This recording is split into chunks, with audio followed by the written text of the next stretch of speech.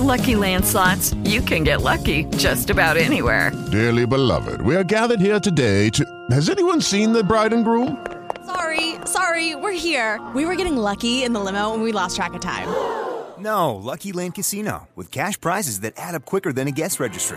In that case, I pronounce you lucky. Play for free at LuckyLandSlots.com. Daily bonuses are waiting. No purchase necessary. Void where prohibited by law. 18+. Terms and conditions apply. See website for details. Judy was boring. Hello. Then Judy discovered ChumbaCasino.com. It's my little escape. Now Judy's the life of the party. Oh, baby, mama's bringing home the bacon. Whoa, take it easy, Judy. The Chumba life is for everybody. So go to ChumbaCasino.com and play over 100 casino-style games. Join today and play for free for your chance to redeem some serious prizes. ChumbaCasino.com. No purchase necessary. Void where prohibited by law. 18+. Terms and conditions apply. See website for details.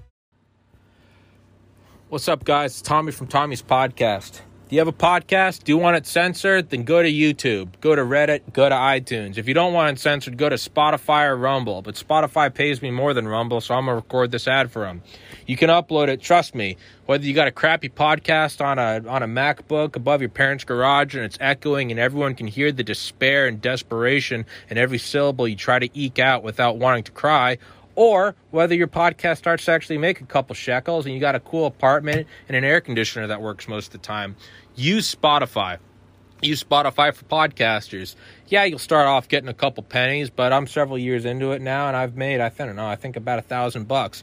It's better than nothing. It's better than working at a liquor store with people you hate, with customers you hate, and a boss that hates you. So join Spotify for podcasters, and you'll actually start making money. It's worked for me. I'm really tired. Yet again, with Mr. Howard Bloom. The man studies the global brain, the Lucifer principle. He proves and disproves God in a single book. And now we're talking about the Lucifer principle. And I'll have you introduce yourself in a second, because we can't go an episode without your introductions, because second to possibly Charlie Duke, who's walked on the moon, your introduction is the most insane of any recurring guest. Actually, let's just jump into it. Mr. Bloom, please introduce yourself. So I'm the author of 7 books. Channel 4 TV in Britain says I'm the Einstein, Newton, Darwin, and Freud of the 21st century. And Gear magazine says I may just be the next Stephen Hawking, except I'm not just interested in physical matter. I'm interested in the human spirit. Oh God, the list is really long. My expertise, look, first of all, I got into science at the age of 10 in microbiology and theoretical physics. So I've been involved in science for a long, long time. And I was curious about the passions inside of us, the gods inside of us, the ecstatic experiences inside of us. And I was lucky enough to be able to go into a field I knew nothing about, popular culture, and build the biggest PR firm in the music industry, and work with Michael Jackson, Prince, Bob Marley, Bette Midler, AC/DC, Aerosmith, Kiss, Queen, Run DMC, Billy Joel, Billy Idol, Paul Simon, Peter Gabriel, Joan Jett, and a whole bunch of others. But it was, for me, a scientific field expedition, into the forces of history. It was a deep dive by a science thinker into the dark underbelly where new myths and movements are made. And then I went back to my science in 1988.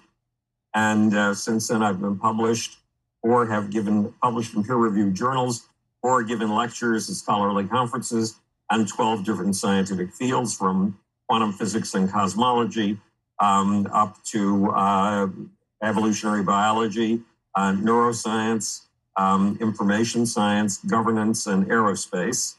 I run 4 space groups. One of them includes the former governor of New York State, David Patterson, who, like me, is a Democrat, Robert Walker, the former head of the House Science Committee, who is a Republican, 3-star General Steve Quast, who, like all good military men, does not identify an affiliation politically, and a guy named Newt Gingrich, whose political affiliation is well known. And last week, 2 of the members of my group had a meeting with Bill Nelson, who's the new head of NASA. And in our next meeting, we'll debrief them on that meeting. Meanwhile, there's a Howard Bloom Institute, and it's dedicated to keeping my peculiar ways of thought, my new tools of perception, my my new lenses through which I try to allow you to see everything inside of you and everything around you from a vastly unexpected point of view. And so that this group is dedicated to keeping my ideas alive. When I croak, I'm 78 years old. I did 1,250 vibrational plankings this morning. Nonetheless, I'm 78 years old. I have to prepare for these things. And that group will launch on November 10th with an appearance on Coast to Coast AM. In other words, 545 radio stations.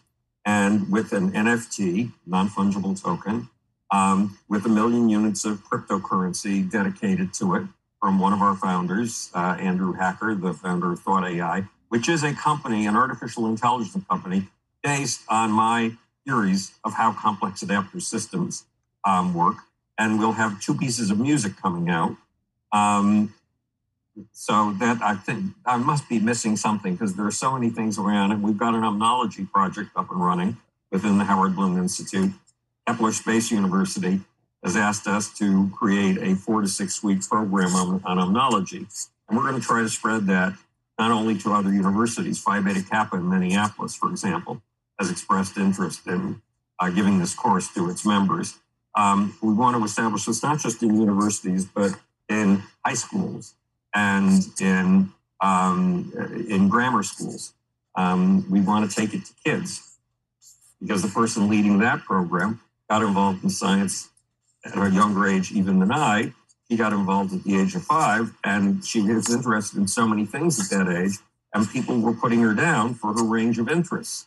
You know, it's like when your father sits you down in your sophomore year of college and says, Tommy, I know you're interested in art history, you're interested in neuroscience, and you're interested in film.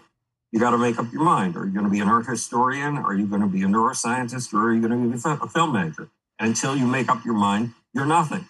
And omnology is there so that you can say, fuck you, Dad. I have 3 areas of curiosity. Those are the source of my passions.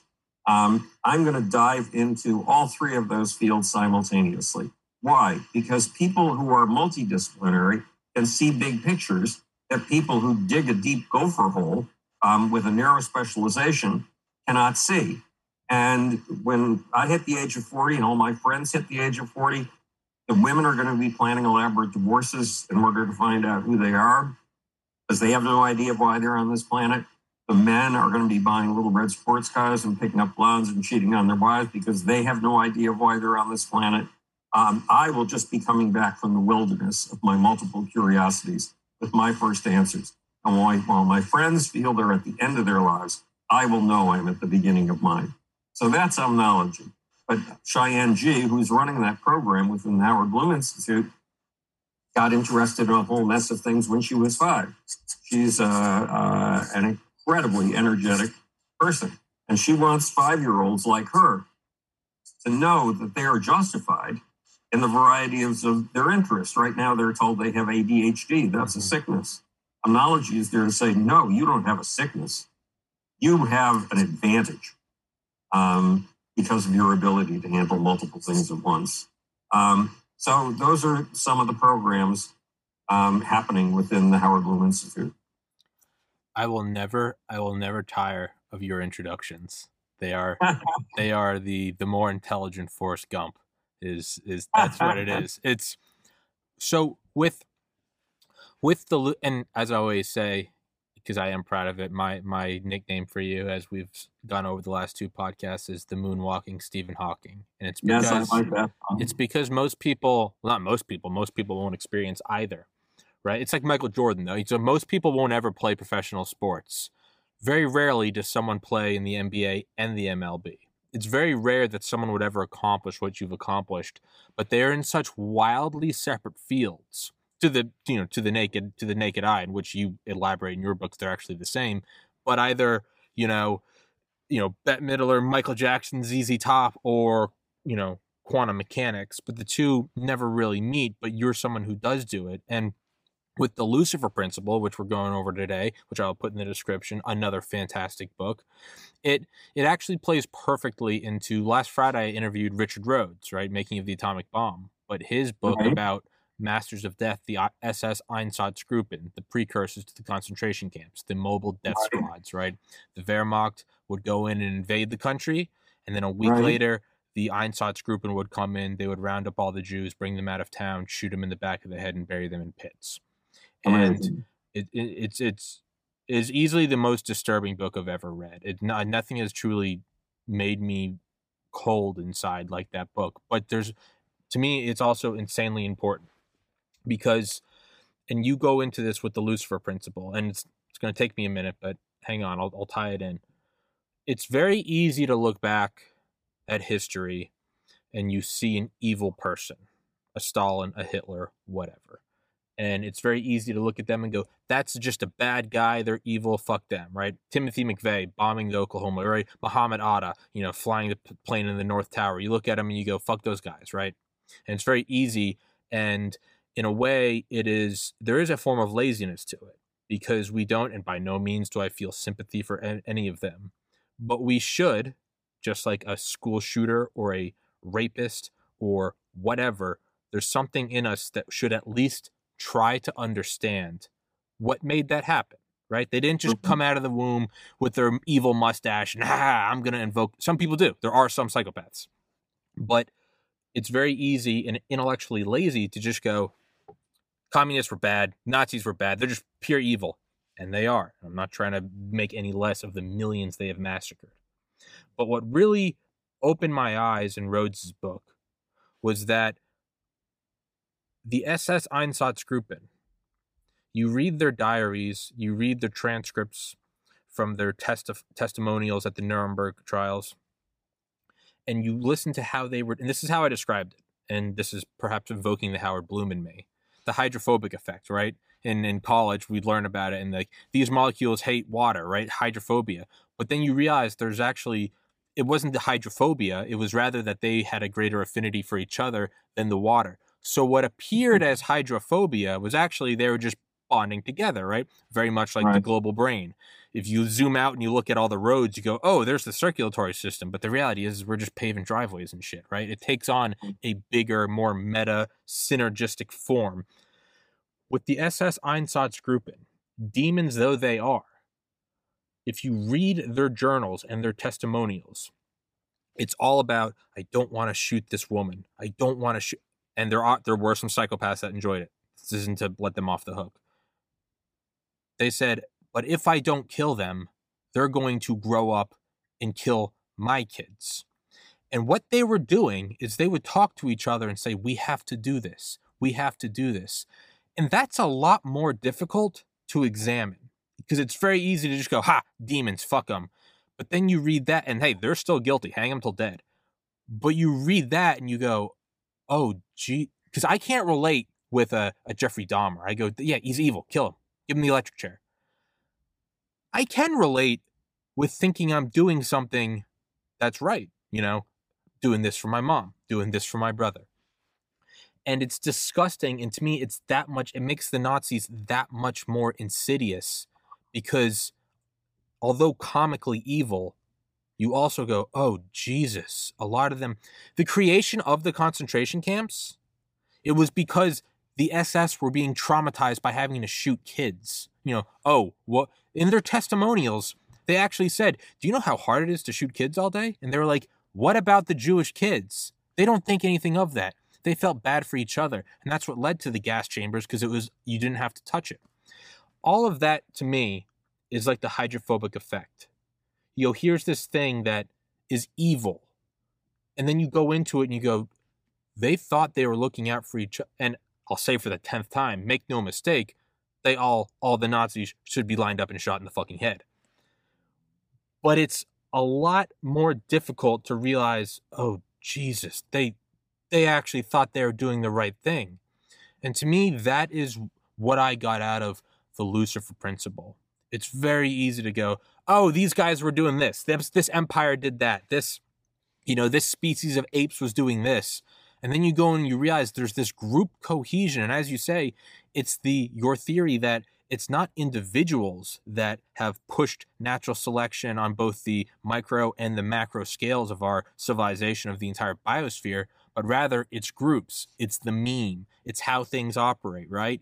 It's Build Back Better, it's Make America Great Again, it's Hope and Change, it's Mission Accomplished. It's all of these things that push, and a lot of it is they think they're doing the right thing and eviscerating their enemies. And like you talked about the Soviets, you got a little guy, we can beat him up, and that solves all the problems back at home without ever having to address them, right?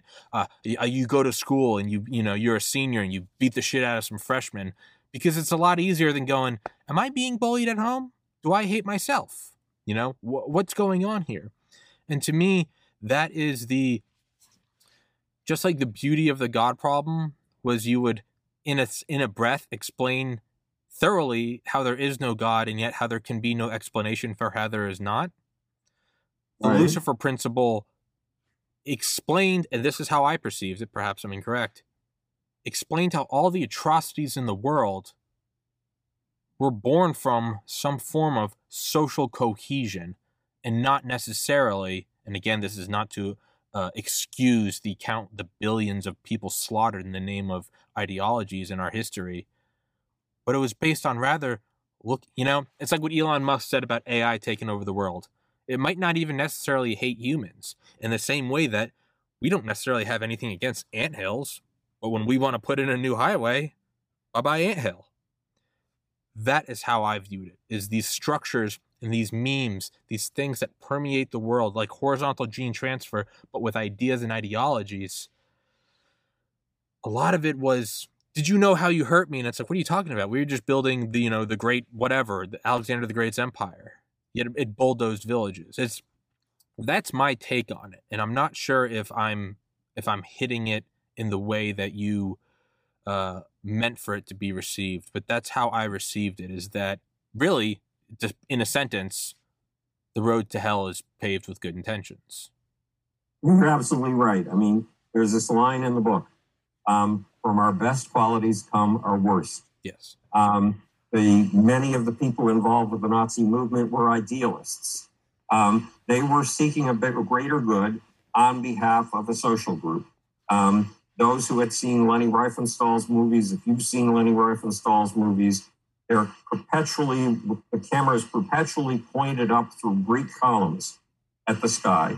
There is a deliberately uplifting vision of what a racially pure paradise would be.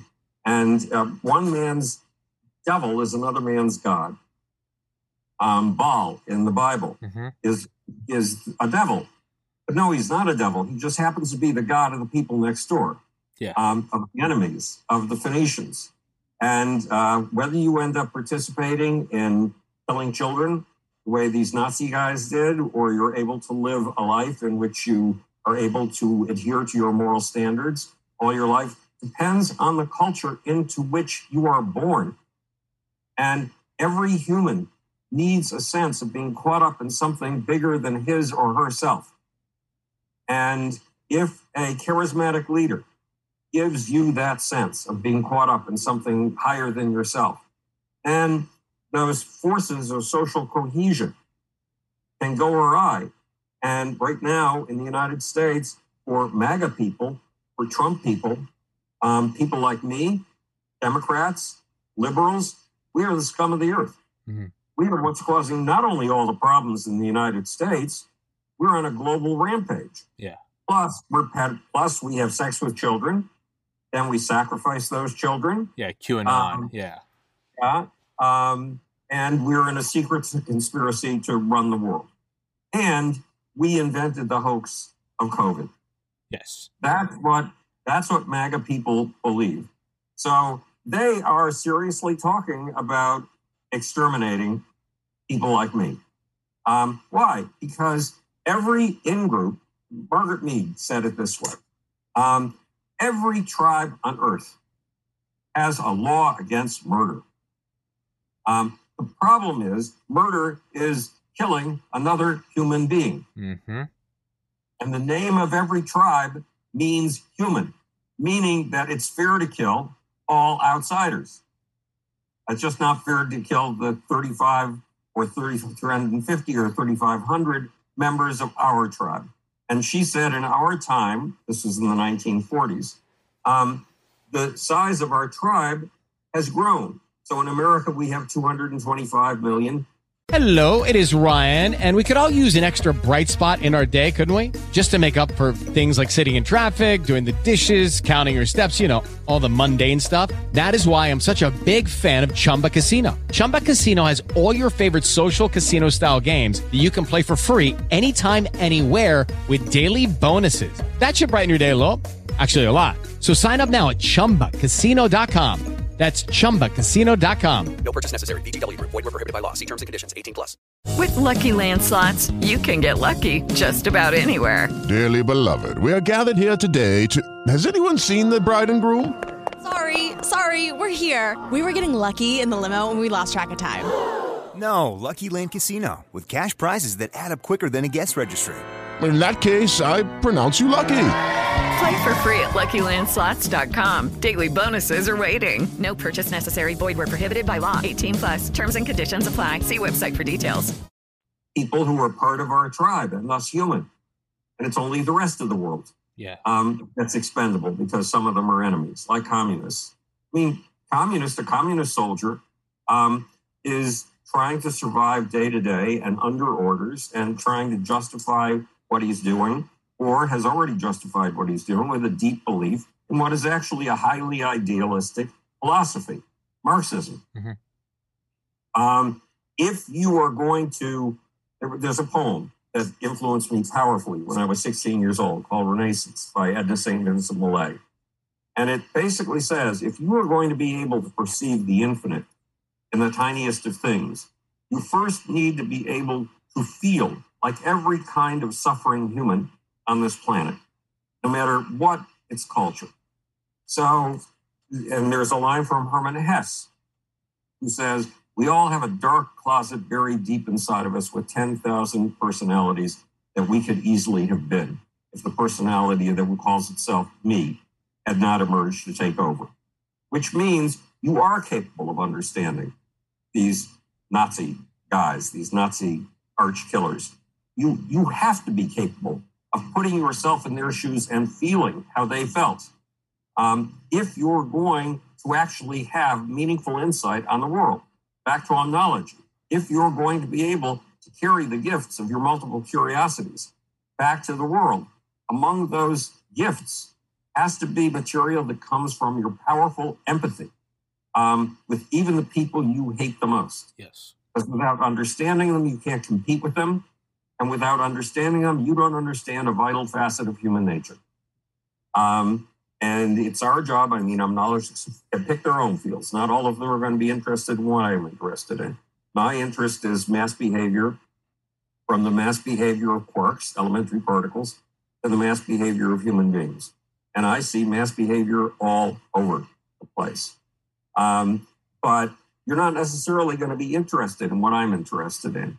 But believe me, enlarging your empathic sense of the world around you by understanding all your enemies, as well as you understand all your friends, inside of you, deep here in your empathic center, is going to be vital to the quality of your insight.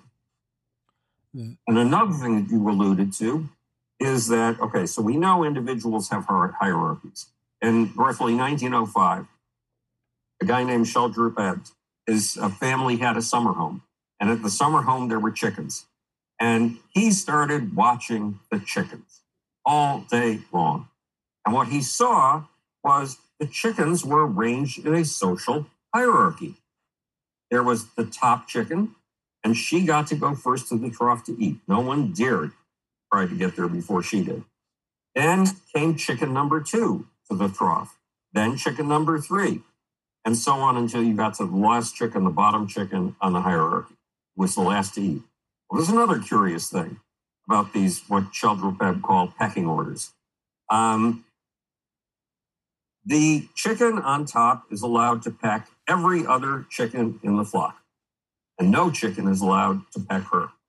Chicken number 2 is not allowed to peck chicken number 1, but she can peck all the other chickens in the flock. Chicken number 3 can't peck chicken number 2 or chicken number 1, but she can peck everybody until you finally get to the run of the litter who everybody can peck on and who often is totally featherless. Well, it turns out that all kinds of animals we study have pecking orders. They go wild throughout the animal kingdom, pecking orders. We're animals. We too have pecking orders. And we don't just have pecking orders of individuals, like who's boss, who's vice president, who's the president, who's the vice president, who are the senators, etc. Groups, humans get into these cohesive groups where it's not allowed to murder one of us, but you can murder one of them, the outsiders. And these groups get into competitions for what? For position in a dominance hierarchy, for position in a pecking order. America, since World War II, has been the number one chicken in the lot. And no one's been allowed to peck on us, although we have had attacks like 9/11. Well, we have been watching that dominance slip ever since 2016.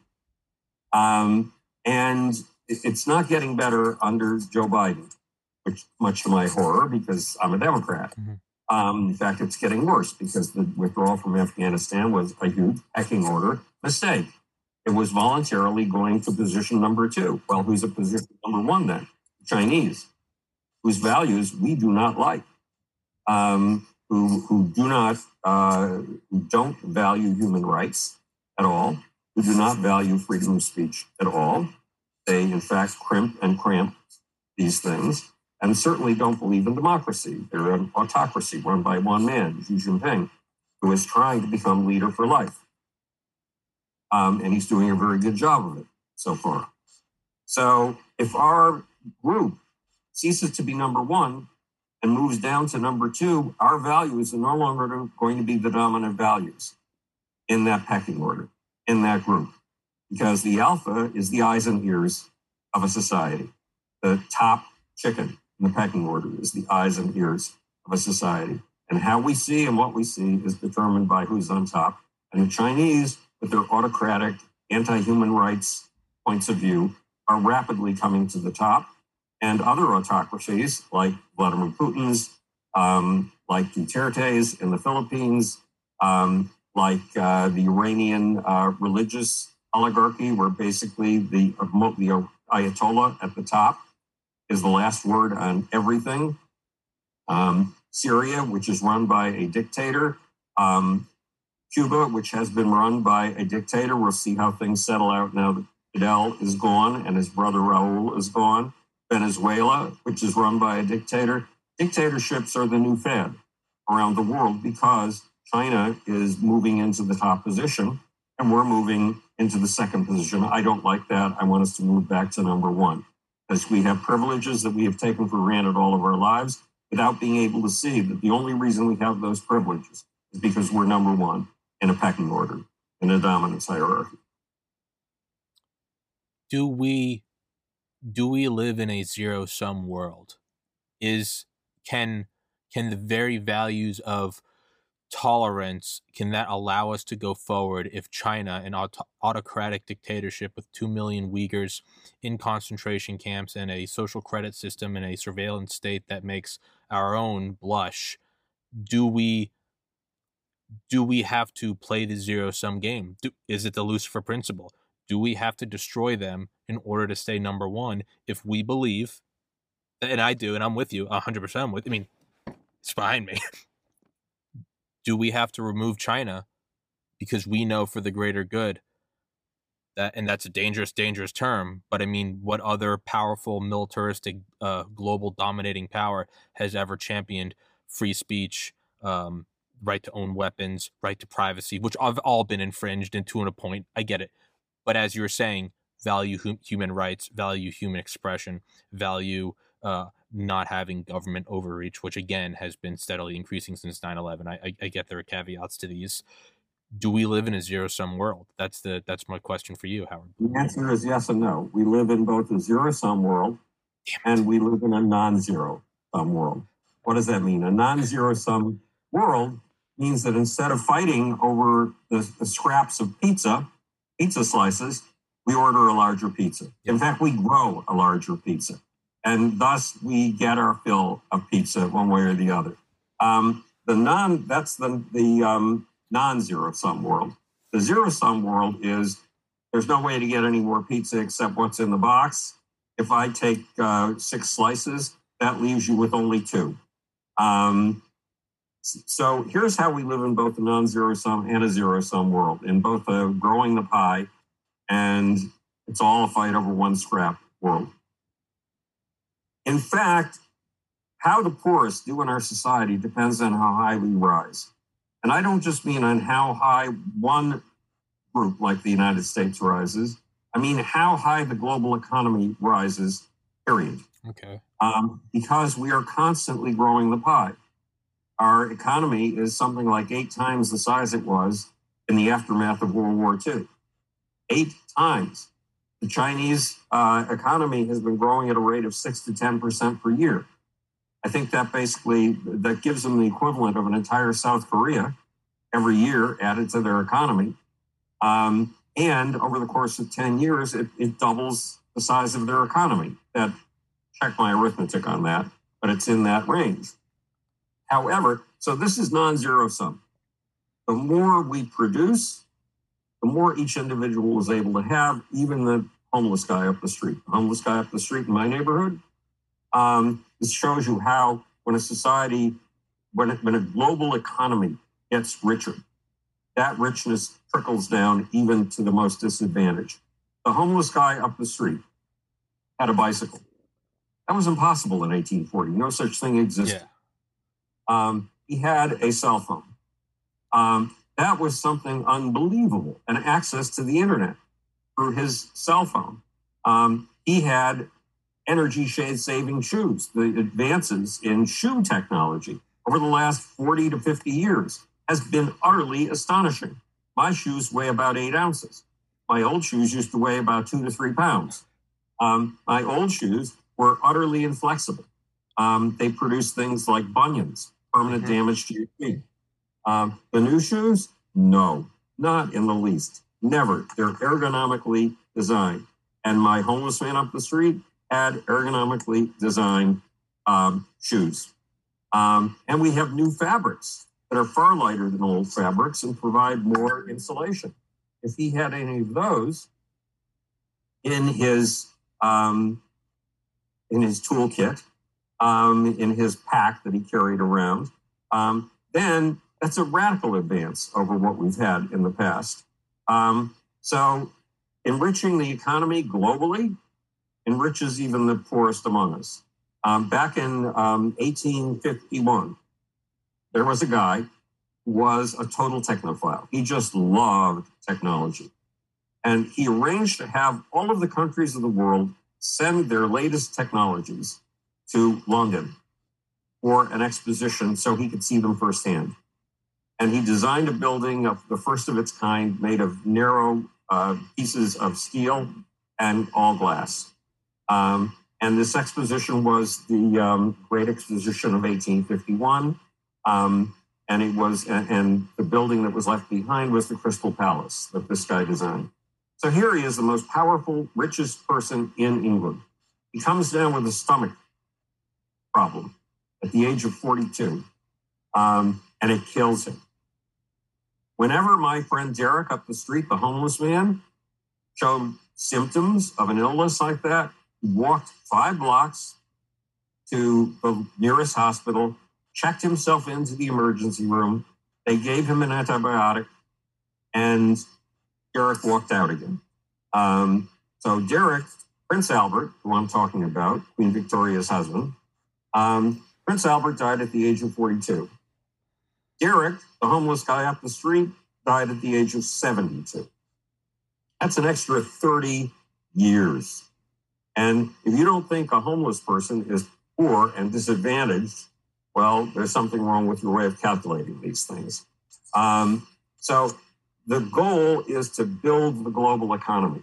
And the best way to do it is to keep China chugging ahead as fast as it can go and researching new technologies, even though it's stealing an awful lot of them. But it's working very hard to get beyond what it's stolen and become a world leader, and making us race like hell. In June it was roughly June 6th, Congress passed a $100 billion bill that nobody seemed to notice. And it was a bill directly aimed at China.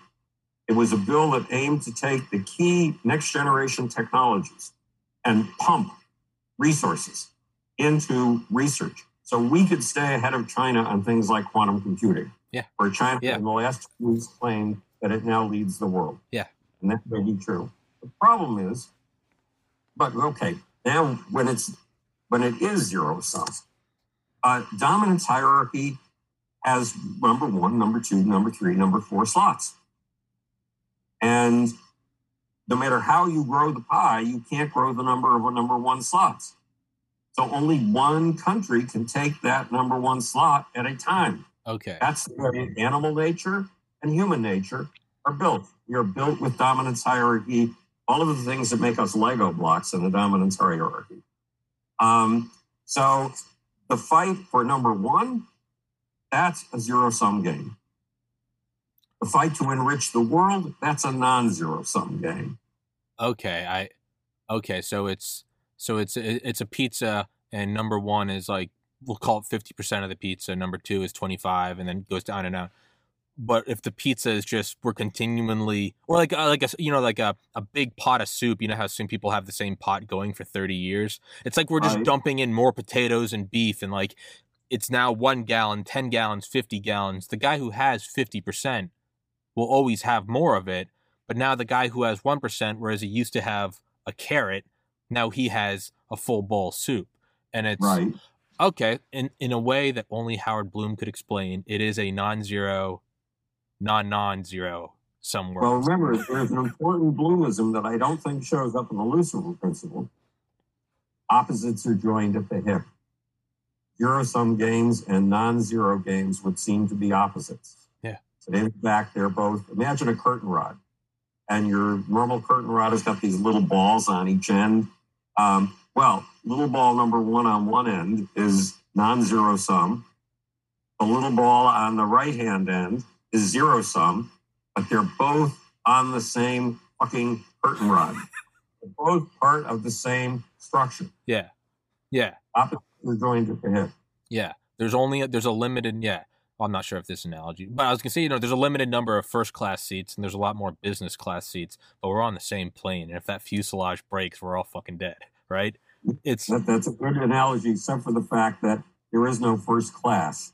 Well, there is, but there is a number 1. There is always a number 1. It's what the Chinese call hegemons. And the Chinese have been after knocking out, making a new world order in which there are no hegemons for 30 years. Well, guess what? They don't really want no hegemons. They just don't want the current hegemon, the United States. Yeah. Why? Because they, over the last 2,200 years, have been the world hegemon. They have sat at the middle of everything and let other nations come to them begging for relations with China. That goes back 2,200 years. It goes back to the days when the Chinese were shipping silk to the Roman Empire and charging a fortune for it. So there is only number one slot at a time, unfortunately. To tie this into what you were saying earlier about in your center of empathy, it makes me think of, I've interviewed him twice now. I still don't know who he is. He's in the Israeli Special Forces, Sayeret, and he has to wear a mask when he does it because other countries might prosecute him if he's in, because I guess they don't recognize, like, other countries will say, like, you're doing war crimes or something, but you're Israel in the middle of a sea of people that want you dead. I get it. But I remember asking him, I was like, so I'm someone that's never been affected, knock on wood, never been affected by terrorism directly, right? And I dislike terrorists, I would say. And I remember asking him, I was like, what is it like for you, a Jewish fighting age male in Israel in the Special Forces? Like they must be the Joker to your Batman, basically. And he was like, I was like, how much do you despise them? And I remember he says, more than I despise them, I feel so bad for them. And I kind of paused like an idiot. I was like, Hello, it is Ryan, and we could all use an extra bright spot in our day, couldn't we? Just to make up for things like sitting in traffic, doing the dishes, counting your steps, all the mundane stuff. That is why I'm such a big fan of Chumba Casino. Chumba Casino has all your favorite social casino-style games that you can play for free anytime, anywhere with daily bonuses. That should brighten your day a little. Actually, a lot. So sign up now at ChumbaCasino.com. That's ChumbaCasino.com. No purchase necessary. VGW Group. Void where prohibited by law. See terms and conditions. 18+. What? Did you not understand my question? And he goes, don't get me wrong. I have to, and you can go back and watch these episodes. He goes, I have to kill them. They're going to put on a suicide vest and kill my brothers, right? He goes, but you look at them, a lot of them have never heard of 9/11. They don't know what America is. They don't know what a TV is. They've never had any dental care. They've never seen a toothbrush. They don't know what a locking door is. They don't know what shelter is. They make maybe, I don't know, 2 pennies a week doing something trivial. And then some rich, oftentimes Saudi-funded guy comes along and goes, give you $100,000 in cash if you fire an RPG at that American convoy. And that guy knows that that's probably his death sentence. But if he gets 100,000 cash, maybe not him, his whole life's kind of over, but maybe his daughter, maybe he can buy a visa for his daughter to not even get to America, just to get to a country with roads and streetlights. And he goes, and I look at that guy who's had nothing, who has no education, there's no pull yourself up by your bootstraps. There's no bootstraps. There's no material for bootstraps. There's no one above you to teach you what it is to have bootstraps. Everyone dies when they're 40. He goes, I feel for that guy. He goes, because the reality is if I grew up there, are you going to try to tell me with a straight face you've worked 40 years making 2 pennies a week and someone offers you $100,000 to do something, which is a win-win because you either get the money or you're dead and you're off this hell earth. He goes, you take it every time. And he goes, now I have to kill him because he is now coming after my team members. And if we don't stop him, he's going back to our home in Israel.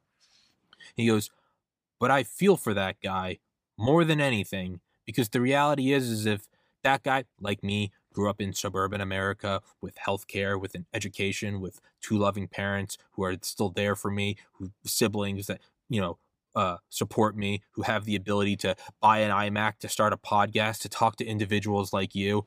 I have a incredibly rich soil that I have grown up in. And it's impossible for me to really have anything other than success. Everything has been built under. I work hard, but I make no bones about it. I grew up in the land of milk and honey. I have everything I need and more. And he goes, I feel for that guy. And the reality is I have to kill him because me feeling bad for him doesn't stop that grown man from firing an RPG. But I think about that a lot. I think about that and I quote him all the time. That guy who I was, without even really realizing it, sort of giving him carte blanche to be like, tell me how much you hate these guys. You are justified. A Jewish soldier living in Israel fighting Hezbollah or Al-Qaeda or ISIS. And he was just, he looked at me with just you could tell he wasn't bullshitting. He was like, I feel bad for him, man. He was like, because when I get off, when my tour is over, he's like, I get to come back. He's like, Tommy, he's like, I'm drinking wine, talking to you, and I'm going to go to the bar after this, get turned down by hot women, but at least I get to try. He was like, that guy doesn't get any of that. That guy has never worn shoes in his life, and he has an AK that his grandpa gave his dad that gave him. And I always think about that, about how if anyone could have sympathy for anyone, the fact that he goes by T, that's all I know, is we just call him T. The fact that T has that sympathy and empathy for fucking Hezbollah militants has really forced me to open my heart. When I see someone that I disagree with on any level less than a Jewish soldier and a terrorist, I'm like, what are they going through? What are they do? And maybe it's not even they're going through something. Maybe they just grew up in a different family in a different time, just like I'm from New England, so I don't like sports, but theoretically I should like the Red Sox. And you're in New York, correct? So theoretically you should like the Yankees.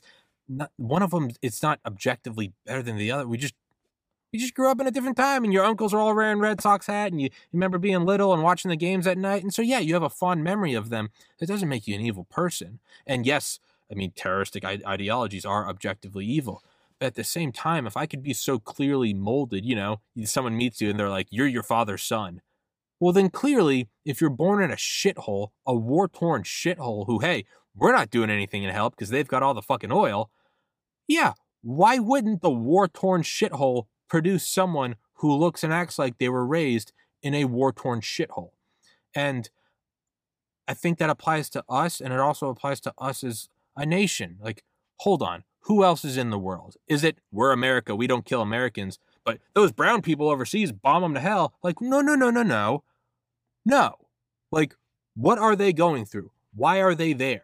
If I was living in Vietnam and I was 10 years old, I'd probably also be working in some garment factory to make money. Like, what are we doing? What are we looking at? I don't really know where I'm going with this, Howard, but I'm kind of ranting. We're looking at something that has a dimension that you didn't go into. I mean, what you just said was brilliant, was terrific. And yes, expanding your empathic muscle so it can comprehend at a gut level, at an emotional level, as many people as you can, including your enemies, the people who want you dead, is powerfully important. But opposites are joined at the hip. And the greatest information synapse that's established between two groups is war. Because in war, one group has to learn, to walk in the other group's shoes. Yeah. So it can anticipate the other group's moves. Walking in the other shoes is a way to win a war, is something that comes from, oh God, what is his name again? The Chinese... Sun Tzu. Sun Tzu, right. Sun Tzu. But meantime, there's a whole dimension of the experience of being a terrorist that's missing from the conversation and must be entered into the conversation if we're really going to put ourselves in the shoes of a Hezbollah terrorist. And it's that if a poor guy has the chance to blow up a bunch of Israelis, that he's been attention-starved all his life. People have not paid attention to him at all because he's on the bottom of society. And this makes him a martyr. And a martyr gets attention. People put the pictures of a martyr on their walls. Mm-hmm. There's a greater form of attention and a greater form of reward than the 100,000, whatever they are, units of money. Life is short in the Muslim point of view, and difficult. And it's a test to see if you can follow God's will.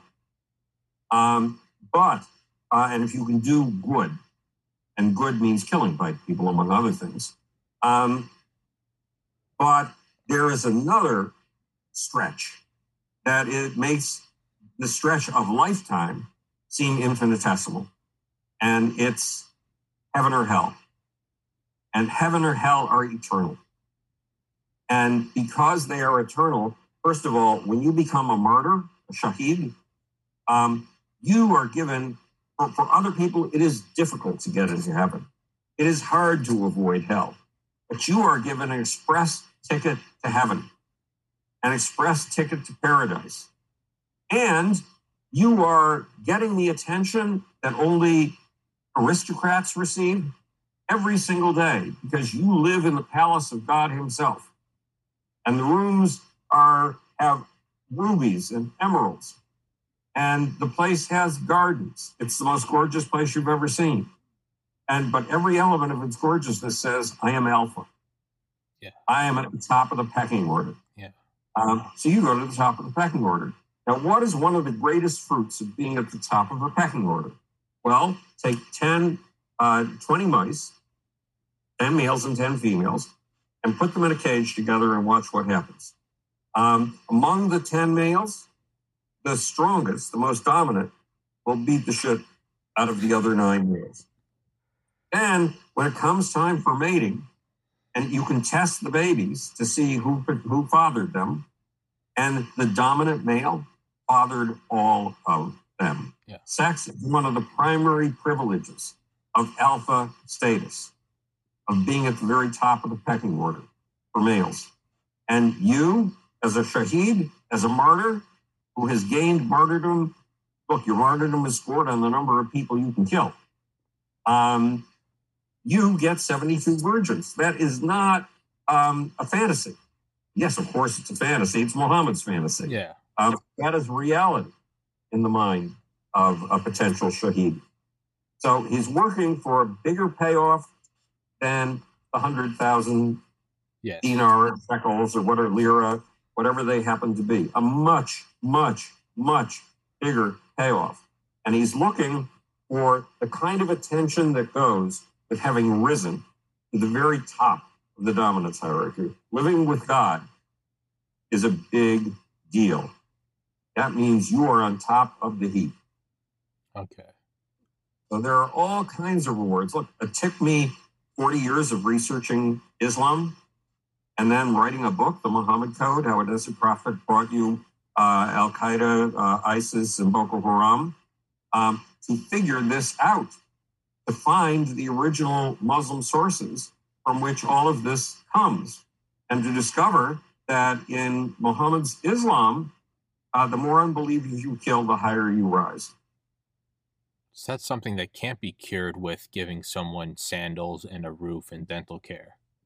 Right, absolutely. It's a belief system. I mean, look, the Republicans in the United States have been willing to sustain 740,000 deaths. Those deaths have almost all, 1,500 of them, have been among vaccinated people. The other 740,000 have been among unvaccinated people. So Republicans, MAGA people, are willing to take 700,000 deaths if they can stick to their belief system. And their belief system is that we live in this world of evil with people like George Soros and me trying to take over the world and subject your children to having sex with us elites and then to be sacrificed by us elites. So that's the point of view, but the most important thing is there is a savior. And his name is Donald Trump. And he will save us from this communist totalitarian attempt to take over the world, for pederasts, for child molesters, for child rapers. And that gives you hope. And you're willing to sustain 740,000 deaths, if that's what it takes, to hold on to that ray of hope. The one instant pill that will solve all problems. Donald Trump in power for life. And then in Trump's own fantasy, Trump brewed in power for life, establishing a dynasty like a person he admires, Kim Jong-un, in North Korea. So there you have the hierarchy at work. You have the pictures of the invisible world. Okay, what are pictures of the invisible world? Very important in the Lucifer principle. We all deal with invisible things every day. For one thing, you cannot see the American flag behind you. You know it's there, but how do you know it's there? Because it's a fantasy in your head. It's been reconstructed in your head like virtual reality. Mm-hmm. So you are believing in something that you do not actually see right now. That flag right now is visible to you only in memory and only in fantasy, but it is not visible to your eyes at this moment. You probably believe in things like viruses. You've never seen one. You've seen pictures, but you've never seen one. Yeah. Cholesterol, another thing you've never seen. You probably have never seen it even in pictures. I believe in Howard Bloom, but I've never met you. Yes, that's absolutely true. I'm a packet of electrons right now. So we all have pictures of that invisible world that we cannot see. When the Eskimos construct this astonishingly effective device called the igloo, which keeps them warm in one of the most freezing places on the very face of the earth, they know how they did it. They did it by appeasing ancestors with a little step that leads up into the igloo, with a little hole in the roof, the right spot. All of that worked wonders on an invisible world, the world of the ancestors, the world of the spirits. We, on the other hand, explain it with thermodynamics. Well, have you ever seen a thermodynamic? Yeah, that's right. And you say that in your book. You're like, you explain convection to them, and they're like, no, it's the ancestors. Right, exactly. So the basic idea is that in order to move from one second to the next in life, we need pictures of the invisible world in which we have faith. And each subculture and each culture has its own picture of the invisible world. And the picture of the invisible world in Islam is radically different from the secularist modern picture of the world in the Western world. Radically different, because it has that entire dimension of something that dwarfs life. Okay. And that is the afterlife. Hell, Muhammad was a vicious man. Oh, yeah. A truly vicious man. And so he expended a great deal of time on trying to make hell as scary as possible. And among other things, in hell, in the Muslim hell, you are roasted over a spit until your skin falls off. Now imagine what that would feel like in terms of the pain inside of you and the screaming that would come out of you totally involuntarily. And then when your skin falls off, you are given another skin so you can feel those pains all over again. And that goes on until the day of judgment. So the Muslim calculations about reward and punishment, about pluses and minuses, is radically different from yours or mine. And it is crucial in this world for us Americans to understand just how very different the different pictures of the world around us are. Because one day, when I was representing Billy Joel, I persuaded Billy Joel's people to give me a really advanced copy, months in advance, of his upcoming album. And then I called Ken Emerson at Newsweek, and I was in Boston. And I said, Ken, if I show up tomorrow with this advanced copy of an album I'm not supposed to have, will you listen to it and tell me what you think? And Ken said yes. So we arranged for me to fly up to Boston and have lunch with him at a restaurant near his house the next day. And Ken said to me, look, you and I both know that if we sat down with an Arab, with a Muslim, we would rapidly discover that his values are absolutely the same or yours and mine. He wants to protect his family, he wants a future for his kids, etc. And I had to sit there and say nothing. Because even then, when I'd only done a small amount of research compared to the amount that I later did on Islam, I knew that wasn't true. I knew that the Arab worldview, the Arab picture of the invisible world, the Muslim picture of the invisible world, was vastly different from ours. And what Ken was saying was a form of cultural arrogance. He was basically saying, we have the only culture in the world. So our culture explains all of human nature. It is what comes naturally out of us. Of course, human rights are in us because they're in us, not because they're a cultural artifact. No, I'm sorry, they're a cultural artifact, Ken. And if you fail to understand that if you sit down with a cup of coffee and have an honest conversation with a person from a different culture, you will often discover a radically different picture of the invisible world, which makes daily decisions radically different propositions and calculations, like calculating, how is this going to affect me in the afterlife? Okay. So it's like us, we're both explorers, and Howard thinks the world's flat, and I think it's a sphere. And I look at like, hey, let's go try to find more land for the queen. We're going to sail that way. Whereas you, even if we don't discuss it in your mind, you're like, I'm not fucking going that way. That's the edge of the world. But right. It radically changes where we operate. I'm friends with a guy that I've had on a lot, Delta Force, Dale Comstock, and he talks about when he would work with they would recruit Afghanis to work with them in the middle. And I know I got you for 5 more minutes. And they'd work with them in the Middle East. And he was like, just the differences in, like, you look at the moon, you look up the moon, and every once in a while you're like, man, I can't believe we actually sent guys up there, And it's just crazy. And you see it. And versus, one of the Afghanis once said, he's like, wait, what did you say? He goes, America sent guys up there in 1969. Can you believe that? And the Afghans started laughing at him. And said, I can't believe you believe that. And because he thought, he's like, oh, this guy believes in the moon hoax conspiracy. The Afghani guy, he holds up his hand and he goes, that's not big enough to hold somebody. And you go, oh, we're not in the same reality. And so right. I can see, Justin, in only the way you can, I'm in here going, here's this guy talking about you have to have empathy. Here's someone that doesn't have running water. And you're saying, dude, it's farther than that. It is. We're living in I believe in germ theory and you don't, and you use a butcher knife to cut someone open and then you start to operate on me. And I'm like, what the fuck are you doing with that blade? You better dip that in ethanol. And you're like, what?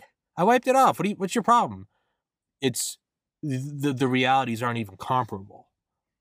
No, and they're not comparable. And your analogy, you're bringing up a radical shift in pictures of the invisible world that started to happen around 1600, when we abandoned the flat Earth idea and went with we abandoned the idea that the sun and moon rotate around the Earth, and picked up another picture of how the invisible world works, that the Earth revolves around the sun.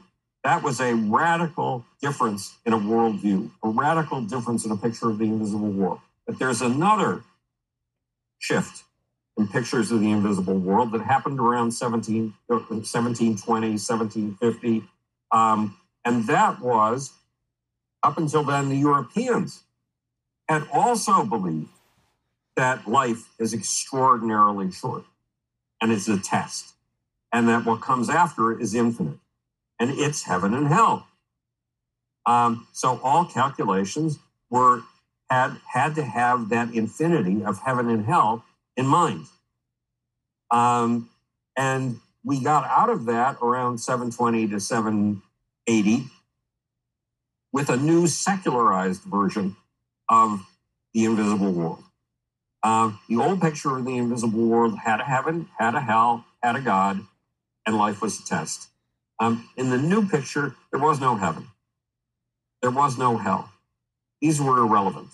We had been given certain gifts by Newton, and we could use those tools of Newton to understand everything without any gods moving anything, without gods moving the sun, moving the moon, without gods creating the planet, without any of that stuff. And a new kind of religion was born. Up until then, religion was totalitarian. It held sway over every cell of your being. It was complete. If you strayed from it, you could go to hell. In the new view, religion was something you could put in a shoebox, take out on Sunday, go to church, put back in its shoebox, and put it back in the back of the closet again, and go back to your secular point of view. Well, now we are so accustomed to the shoebox vision of religion that we think that's what religion is. We think that when you mention a foreign religion like Islam, you're talking about a shoebox religion. Yeah. No, you are not. You are talking about the old kind of religion that Europeans had up until about 1720, in which religion is totalitarian. Religion does invade every pore of your being, in which people could legitimately be afraid of eating a lettuce leaf in a salad because there might be demons lurking underneath that leaf. And that leaf might be the transport vehicle with which demons will enter your body. So because we don't know history, and because we're so fucking culturally arrogant, and we think that our particular invented approach to things like LGBTQ rights, which is another Western invention, peace movements, another Western invention. We think these things are universal because we are stupid. Because we are too stupid to actually open our minds and try to learn what the cultures are like of other people. However, there's a problem in that. I have also been working to understand Chinese culture since approximately 1965. And I don't get it. I spent 3 days in Chengdu, China, lecturing on harvesting solar power in space and bringing it to Earth. And I still just don't understand. I can put myself in the mind and the emotions of a terrorist, but I cannot put myself in the shoes and hearts and emotions of Chinese, even though I have a Chinese house guest who's been living with me for 3 years now. And it frustrates me because until I understand that, I don't understand everything. Well, you are telepathic because no one can see my hands when I'm doing the podcast, but whenever I have like a couple points I want to bring up, I put up a finger.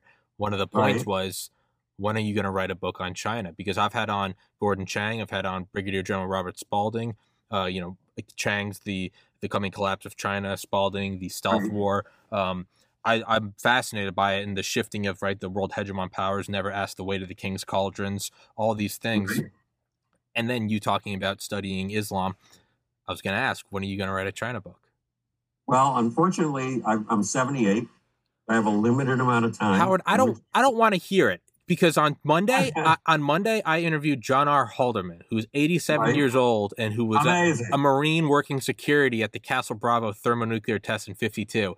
And he is as sharp as you. So you've got at least 9 years. So I don't want to hear that excuse. I'm working on The Case of the Sexual Cosmos. Everything you know about nature is wrong. I'm up to chapter 31. Okay. And then I have to do the grand unified theory of everything in the universe, including sex, violence, and the human soul. So I tie my work together for you so you know why I think all of these things relate. Although I've explained why they all relate in a page on the Howard Bloom Institute website and a page on my website, on the howardbloom.net website. Again, those two addresses, for those who are interested, are Howard Bloom, all one word, .net. Stop. howardbloom.institute. And the other one, my personal site, is howardbloom.net. So, and you'll find a statement that shows, look, my field is mass human behavior. You might ask me, why did you write an entire book on Islam? Islam is the biggest imperialistic religion the world has ever seen. Mm-hmm. And one of the leading experts on imperialism from Harvard went on television once and said, no imperialist movement has ever conquered the hearts and minds of the people that it subdued. And she's wrong, because the Islamic Empire has a hold on the hearts and minds of 1.8 billion people spread all the way from Malaysia, something like 3,800 miles across all of Asia and Europe to Algeria, Morocco, Nigeria, etc. And it has worked by seizing the hearts and minds of people. So she is dead wrong. But so why write a book about Islam? Because my field is the mass behavior mass behavior, from the mass behavior of quarks to the mass behavior of human beings. That's why I've written about the evolution of the cosmos, cosmology, quantum physics, and things like this, because they're all manifestations of mass behavior, just as the chickens are manifestations of mass behavior. And you can see the chickens' hierarchies, the pecking orders, at work in Islam, where Muhammad says, unless you get off your fat ass, off your couch, and go out and kill unbelievers sometime in your lifetime, you have no guarantee whatsoever of getting to heaven. You have not done good in the eyes of Islam. Why? Because Islam's view under Muhammad was world conquering. God made this planet from a clot of mud, so surely this is God's world. God made man from a clot of blood, so man has an obligation to take God's only truth through the whole world. But that form of truth is not just a belief system. It is a governmental system. It is a religious tyranny.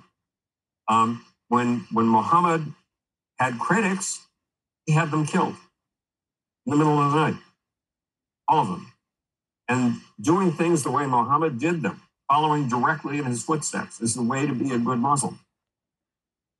So Islam is a totalitarian system that involves the court system, it involves the police system, it involves everything, because everything has to be arranged according to the way Muhammad arranged things in Medina, which was a Jewish town he took over, a Jewish town he was welcomed into when he felt the people in Mecca, his hometown, were about to kill him. And eventually he ended up sidelining the Jews and killing his Jewish critics and taking over the town and being anti-Semitic and saying that Jews are the sons of pigs and monkeys. So fuck him, in my opinion. Yes, absolutely. No, it's Jewish. Yeah. But at any rate, so here's a whole belief system that tells you to go out and kill and conquer the world on behalf of a belief system that wants to own the world, that feels it has the right to own the world. We're blind to this kind of thing? That's crazy. And I, with my 60 years of curiosity about China, have not been able to understand it here in my empathic opinion. That I was going to say, yeah, okay, so not understanding Islam from that standpoint is like trying to appease Hitler. It's what I was actually trying to get at and forgot my point, is that if we don't understand Islam, if we don't understand China, then we do not truly understand mass behavior, from the mass behavior of quarks to the mass behavior of human beings. Yes. The evolution of the cosmos is all about mass behavior. Quantum physics is wrong because it doesn't take into account mass behavior. That was the essence of the piece that my collaborator in theoretical physics, Pavel Karakin, at the College Institute of Applied Mathematics of the Russian Academy of Sciences. That is the essence of the piece that we wrote. That is the essence of the speech I gave at an international conference on quantum physics in Moscow in 2005 or something like that. How do these things relate to understanding the Chinese and the Muslims? Because they're all manifestations of mass behavior. The evolution of galaxies is mass behavior, and the biggest scale you can possibly imagine. The self-organization of stars is mass behavior. The organization of solar systems is mass behavior. And the organization of Islam and China are forms of mass behavior. If you really want to understand mass behavior, social behavior, you need to understand them all. And I'm still missing China. Well, to me, that just sounds like now all I want is for you to read, because if Howard Bloom can't, the guy who can tie in quarks to honeybees, if you can't understand China, all that does is make me want it more. I demand a book. And I was going to say, your telepathic abilities have gone up, because as I said, one of the points was about China. I don't know if you can see it, but I keep lists every day of everything I'm supposed to look at. Amazing. Number 16, I wrote it down last night. Ask Howard Bloom if he has a theory of everything, and you just said you're working on it. So your telepathic abilities are off the charts, and it's that's brilliant. What I did want to say, though, is I just meant to say it earlier.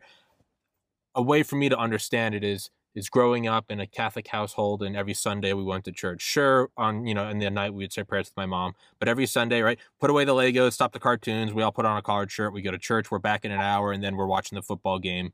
That is how we perceive religion versus English. We're talking English the whole time, Monday through Sunday. We're talking English. Right. That is Islam. They don't put it in the shoebox. They're breathing oxygen and talking English. That's Islam. It's through and through. It's heaven, hell. There is no, all right, see you next week at church, Father. It's morning to morning, night to night. Well, plus, if Ayaan Ali Hirsi is correct, Ayaan Ali Hirsi grew up in Sudan. She describes in one of her books her upbringing. And you know how when you cease doing a chore, your mind wanders around and goes collecting all the fights you've ever had and God knows what else. Strange preoccupations. Well, in the Islam, Ayaan Ali Hirsi was taught, you cannot allow your mind to do that. In those moments between things, you must have words of the Quran going through your mind at all times. When the Taliban talks about being willing to educate girls up to 8th grade level or something like that, they're not talking about what you think of as education and what I think of as education, secular education. They're not talking about history, geography, etc. They are talking about making kids memorize the Quran so that in all of their spare minutes, they can have the Quran blotting out everything else in their mind. Jeez. So that's a radically different way to live a life on a minute-to-minute basis than you and I have ever conceived. That just hits it even harder home. You're right? Because I listen to audio, and every day I make sure to meditate. I purposely make sure to drop all thoughts. And you're saying they don't even do that. No, your stream of consciousness is to never not be focused on the. Okay, all right. So it's okay. So it's not even compare. It's apples and oranges. It's matter and antimatter. It can't even. Well, now Xi Jinping, the guy who wants to be China's leader for life, he's like Mao Zedong. He's taken a whole bunch of his writings and put them in a little book you have to memorize if you're Chinese.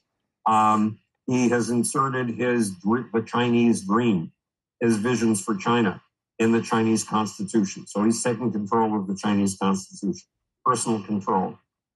He's putting himself in the kind of authoritarian position that Mao Zedong had and that Deng Xiaoping had, which means he wants to control your thoughts the way that Islam controls the thoughts of its believers.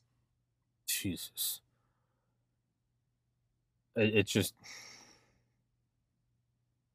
it's insane. You're right. And the reason why we can have this idea of LGBTQ and peace movements is because we're behind the wall of hegemony, of being top chicken in the pecking order. Right. None of this will continue if we are not in that spot. No, eternal vigilance is the price of liberty, said one of the revolutionary founding fathers. And he's right. If you don't fight for it every day, you're not going to have these freedoms. We went without them for the first 200,000 years of the history of Homo sapiens, and we could easily go without them again. Or to quote an NFL player who I don't know, success isn't owned, it's leased, and rent is due every day. Yes, that's a very good one. That's a terrific one. I have kept you 13 minutes longer than I said I would because I'm a terrible person who can't be trusted. No, you're terrific. Mr. I was going to say, last note is you're saying about the Leni Riefenstahl, how it's the camera's always pointing up, looking at the columns. I just think it's funny because with you, I'm talking to you, and the camera angles, like I can see kind of like the ceiling. And so it's always, and you're in a big leather chair, and there's this sort of reminiscence of like growing up and like sitting on the floor and like talking to like my grandpa in his big leather chair. You're my honorary grandfather since all my grandparents have passed. Mitzi Purdue is my honorary grandmother, and you're my honorary grandfather. You sit here and I bring up my ideas, and then you tell me how it really is, and I fucking love it. Well, I love your ideas. You do a terrific job of synthesizing things. I hope to one day to be like you, and that's the purpose of the Howard Bloom Institute. But that's what I love is just like Newton saved you. Reading your books makes me feel like A, I'm either not crazy, or B, I am crazy. But at least there's one other person who's as crazy as me, and that is Howard Bloom. I will let you go, sir. The Lucifer Principle, available on Audible, Amazon, all that good stuff. I'll put it in the description. I also put the Howard Bloom Institute's and your personal website in the description. As always, Mr. Bloom, it is such a fucking pleasure to talk to you. I love talking to you. I love you as a person. I legitimately do. I'm so thankful you're in my life. And thank you for everything. Well, thanks, Tommy. Yes, sir. Okay, have a great night. I'll see you next time. You as well. God bless. Take care, everybody. Recording Peace. stopped.